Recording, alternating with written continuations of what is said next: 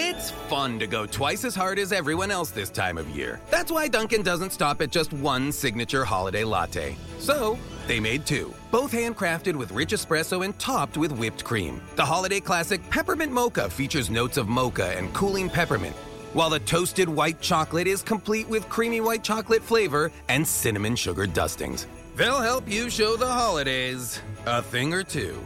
America runs on Dunkin'. Price and participation may vary. Limited time offer. Terms apply. This is the Average to Savage podcast with Paul Garino.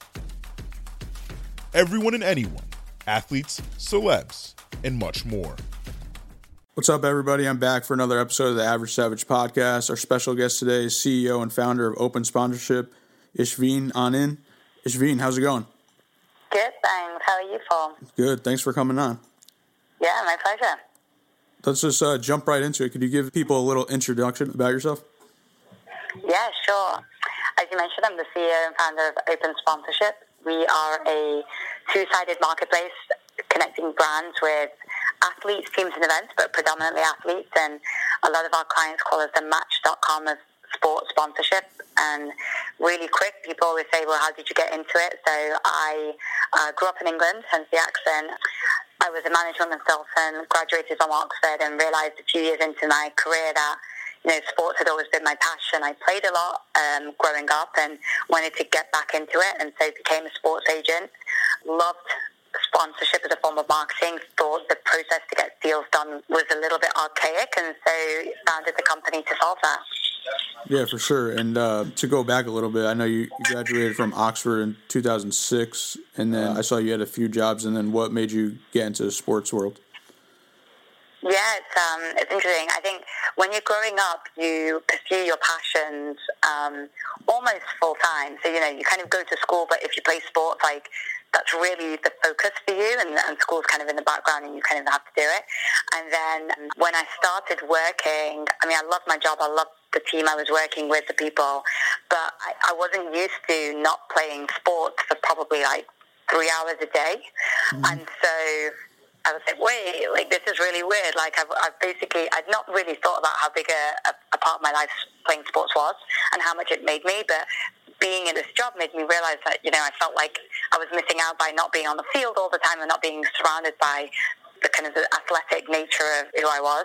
And so I really wanted to actually get into sports policy and, get more young Indian girls playing sports or, in kind of community and whatever else. And, someone told me that to get into sports, you really have to understand how to monetize. And, in America, that means for a lot of young people doing ticket sales, but ticket sales is not as big in England. And so you really either go into media sales, or you go into sponsorship sales. And so I went into sponsorship, kind of the rest is history. Gotcha. Yeah, and I know you're working as a sports agent for cricket, right? Mm-hmm. I did quite a lot of sports, but cricket was a big focus. Gotcha. So how'd that come all about?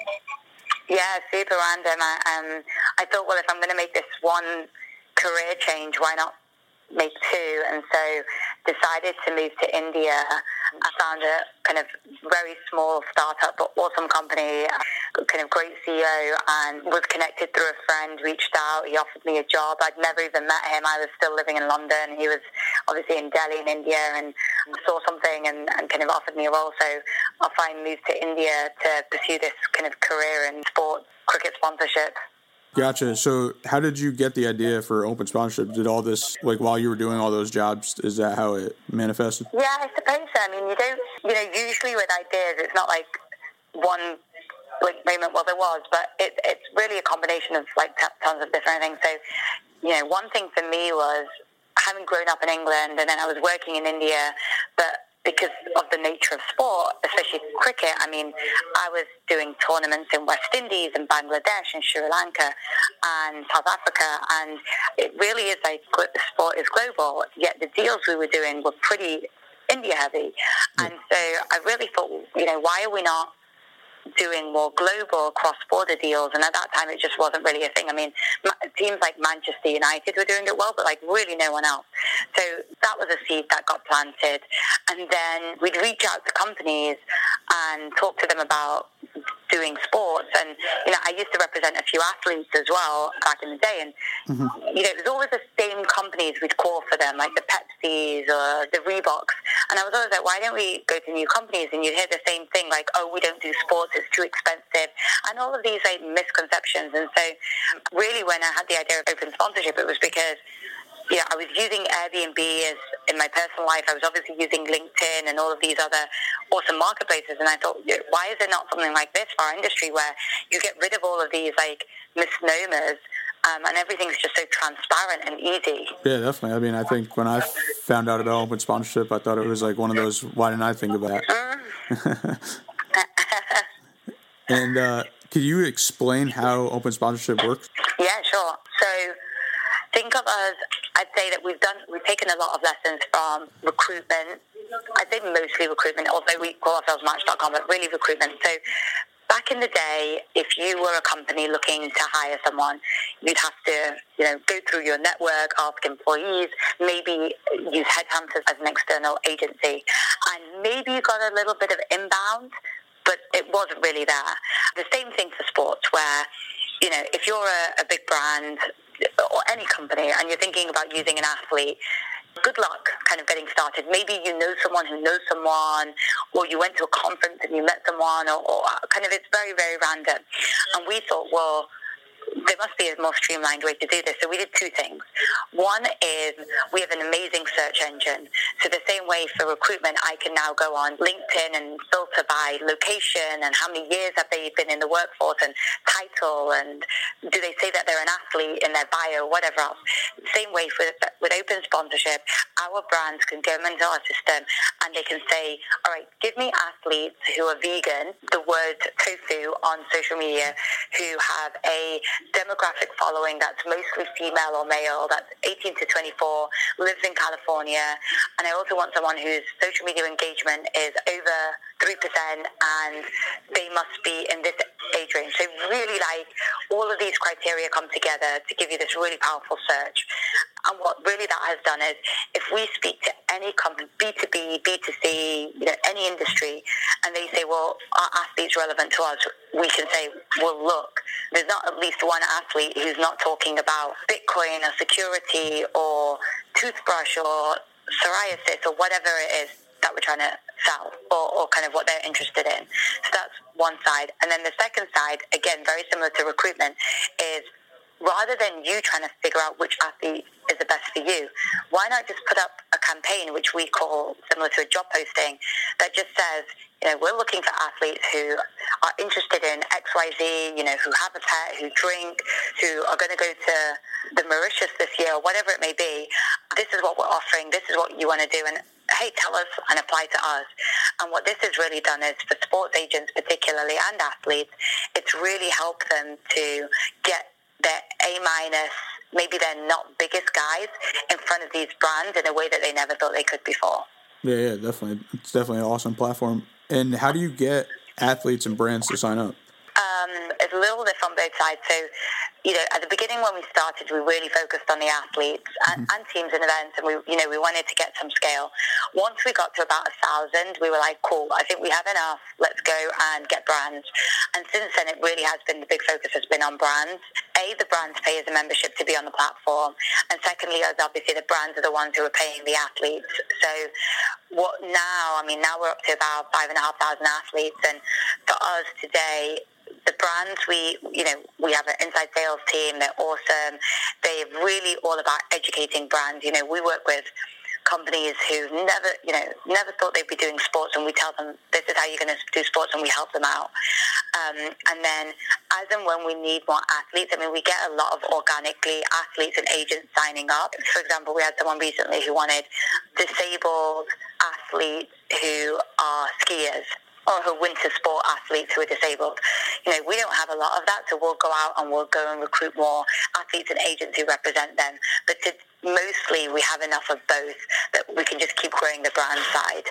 Yeah, definitely. Now, going back to the development process, what was it like to create the website, and what was your vision for the website? Yeah, that was interesting. For me, it was like Airbnb exists. I like it. Let's do something like Airbnb. And, I learned how to do some wireframes, found a technical guy who started us out, and we just kept going. And then really it was only in 2016 we brought on someone who was a front-end guy, like a UI, UX person. And that's when I really understood how important it was to think about usability. And it's not just about having functionality and being like, well, A can meet B, we've built what we wanted. It's really about, but is this a nice way for people to meet? Is it easy to use? Is it simplistic? Does it look good? Like, is this somewhere that people want to spend their time? And I think I didn't quite have an appreciation at the beginning of how much, using a website is like the same decision as anything else. Like, you wouldn't wear clothes you don't enjoy. You don't use websites you don't enjoy. That's when you know that you have like a business like a Craigslist, where it's not very nice usability, but A, it's free, which is why you use it, and B, it really fits your need. But for us, what I really realized, and it was like 2016, was, okay, we need to build something that people are going to enjoy using and logging into every day. Yeah, definitely. I mean, it's all about, trial and error. So I know this is your 5th year of the company. So what's the biggest difference between when you first started and now? Yeah, it doesn't feel like 5 years. I'd say the first year and a half, up until 2016 January, as a first-time tech entrepreneur, I literally had no idea what I was doing. A, I was pretty new to America. B, I was new to American sports. C, I was new to building a tech company. So I'd say I understand why founders go on to do second businesses, because you learn so much. You almost want to do it again just so that you could cut the crap, to be honest. So the first year and a half you could basically write off as just like going through school, of making mistakes. And then it was really January 2016 we got into 500 startups, the accelerator out in San Francisco, and I was like, oh, this is not like some sort of art where you kind of figure it out yourself. Like, there is a science to running a startup, and you've got to do things the right way, and there's a rule book, and obviously there are nuances for industry and for company, but there really is a right way to do it. And so I would say when we think about our company life, it really started in 2016, and ever since then, what would I say have learned is, one, you've got to be aggressive, you've got to be outside of your comfort zone, you have to make sure your team is aggressive. Often there's a really fine balance between, you should definitely take time to celebrate your milestones and be like, okay, we did this, let's celebrate it. But at the same time, you can never be stagnant. And at the beginning, I think there was an element of not firing things on all cylinders. Like, we really worked on product, but we didn't think about sales as much.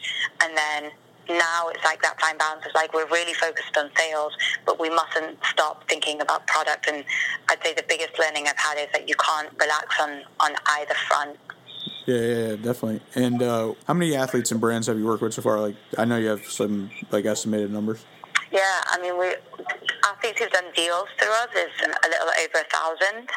As big as Rob Gronkowski, Draymond Green, Todd Gurley, Jordan Clarkson, and then in the non-major sports, Julia Mancuso, who's just recently retired, awesome skier, Bethany Mattek-Sands, who won the US Open tennis, William McGirt, who's a golfer.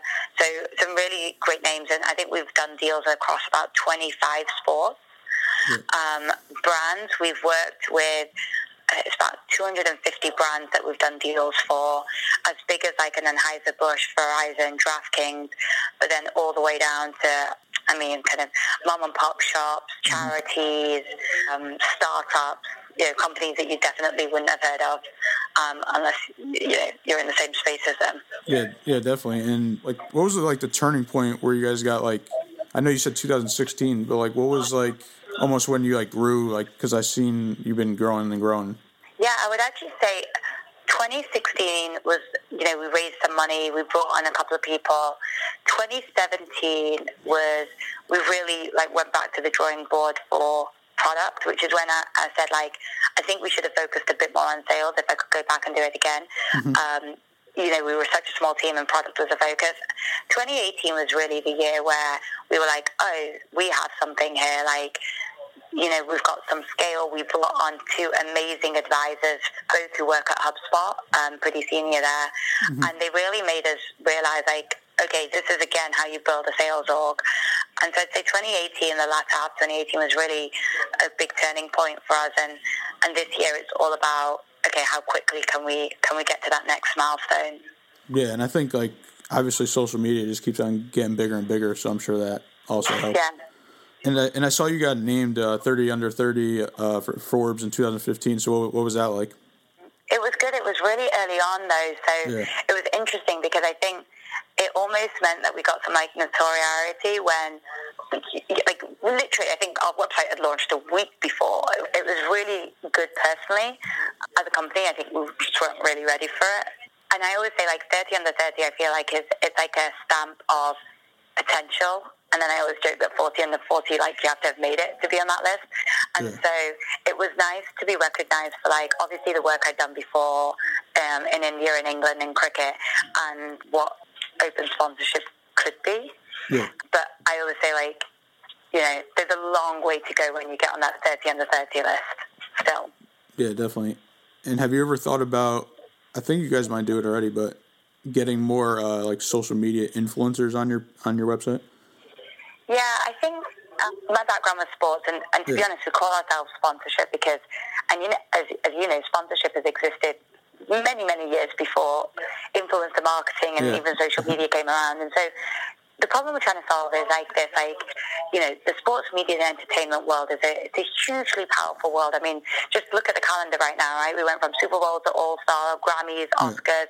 I mean, like, these are amazing people that have been very protected from the everyday brand. And I like to give the story that thanks to social media today, as a fan of sports or music or, an actor, you are so connected to your celebrity or to your icons, right? You know what time they wake up, what they wear, what they eat. There's so much that you know about them and you feel close to them. And maybe you can even, like, comment on their pictures, right? Or DM them or whatever else. Yeah. But as a business, nothing has changed. I could probably DM them, but look, if you're talking to Cristiano Ronaldo, who's got, like, millions of followers, like, even an NFL player who has, like, a couple of 100,000, if I DM you, the chances are you're not responding, right? Yeah. And so our whole thing is that the sports and entertainment world, the same way that social media has brought fans closer to you, we as Open Sponsorship want to bring businesses close to you. And it's a two-way stream because today, when you think about athletes or musicians, whether it's for money and revenue or whether it's brand building, whether it's integrating into society, like you hear about athletes and, the average age of retirement is like 30. What are they doing after that? Well, if they've been connected to business, whether it's through sponsorship or whatever else in advance, they're less alone and aloof when they retire. And so our whole thing is less about, social media and marketing for us is definitely a big focus, but our bigger picture is like, how can we create these connections between the business population and the sports media and entertainment industry that is mutually beneficial to both sides. Gotcha. So, like, are you open to working with influencers or not really? Or you want to stick to, like, athletes? Yeah, I think we're looking to add in music soon, as you can tell from, the way I speak. Yeah. It's not that we're not open to it. I think, like, our website is heavily catered to achievements and, who are you, what team do you play for, what nationality are you? So it's almost like, as an influencer, do you just get lost because the pitch that we're making is, hey, you want to connect to sports. Now, we do have fitness guys, yoga, we have influencers who are definitely not pro athletes, but they're still connected to sports. Like, maybe they played NCAA and then they became a commentator, or they became a coach or something else like that. So it's not like we're only pro athletes by any means. Most Olympians are semi-pro anyway and have a second job. So it's more a case of just, I think you're famous for having a skill set, which is probably to do with sports or music or talent, which, is probably a bit controversial because influencers, rightly so, have their art is their content. I think it's just a bit different to what we sell. Yeah, definitely. And what are some of your goals for 2019? Oh, a lot. I mean, we have a revenue goal that we want to get to, so that enables us to kind of hopefully raise our next round and expand even further. We have a headcount goal, so, we're hiring pretty aggressively. And then in terms of product, we really want to build something that a big focus for us, especially Q1, was ROI. I think sponsorship generally has been one of those things that you spend money on sports and you hope that you're getting a return. And when you think about channels like Facebook or Google AdWords, it's so obvious what you're getting as a return, and I think we as an industry need to be better. And so, we're building integrations with Shopify, we're adding UTM tracking links, and so in terms of product, we really want to be able to prove to you that you should spend more in sports, and it's not just kind of like a hope for the best kind of situation. Gotcha. And what's some advice I could give to a new entrepreneur? Yeah, be sure you want to do it. It's a long road. I think you really have to believe in the problem you're solving. There's a huge rate of failure, so it has to been worth it. You definitely there's a lost opportunity for the money you're not making in a full-time role. But so be sure that you're excited about the problem you're solving, because I think that's everything. If you are really excited about it, then don't think about it too long. Just kind of do it. Just try. I mean, everyone talks about fail fast and what's the worst thing that's going to happen. Surround yourself with good people. I think I didn't do that early enough, where I just was like, I had this idea, I was impulsive, I was like, cool, let's just go build it. I think, if you can, try and find the right people, and then once you're in it, go fast, move really fast. Yeah, definitely. And can you talk a little about being a woman in tech? Yeah, it's different. It's definitely different to being like a male CEO for sure. The pros, there's a lot of visibility. If you want that, where you may get more speaking opportunities, in a room you stand out. Obviously there are VC funds who are focused on females and whatever else. But the cons are that you do have to work harder to get to the same place, because even though you're in the room, to be taken seriously, to have the same impact, I think you have to just work harder. You have to be smarter. What comes out of your mouth has to be 10 times better. When it comes to things like building a team, you have to be conscious of the fact that you may have people in your team who've never been managed by a woman before. Their only female role model has maybe been their mother, which makes difference when it's a guy. And I think there's a lot of things that come with being a female CEO, especially in an industry that's not, I'm not solving a beauty, fashion, women's health problem or whatever else. And so I think that comes with its own challenges, because I don't look or sound like I should be changing the face of sports sponsorship. And you ready for some fun questions?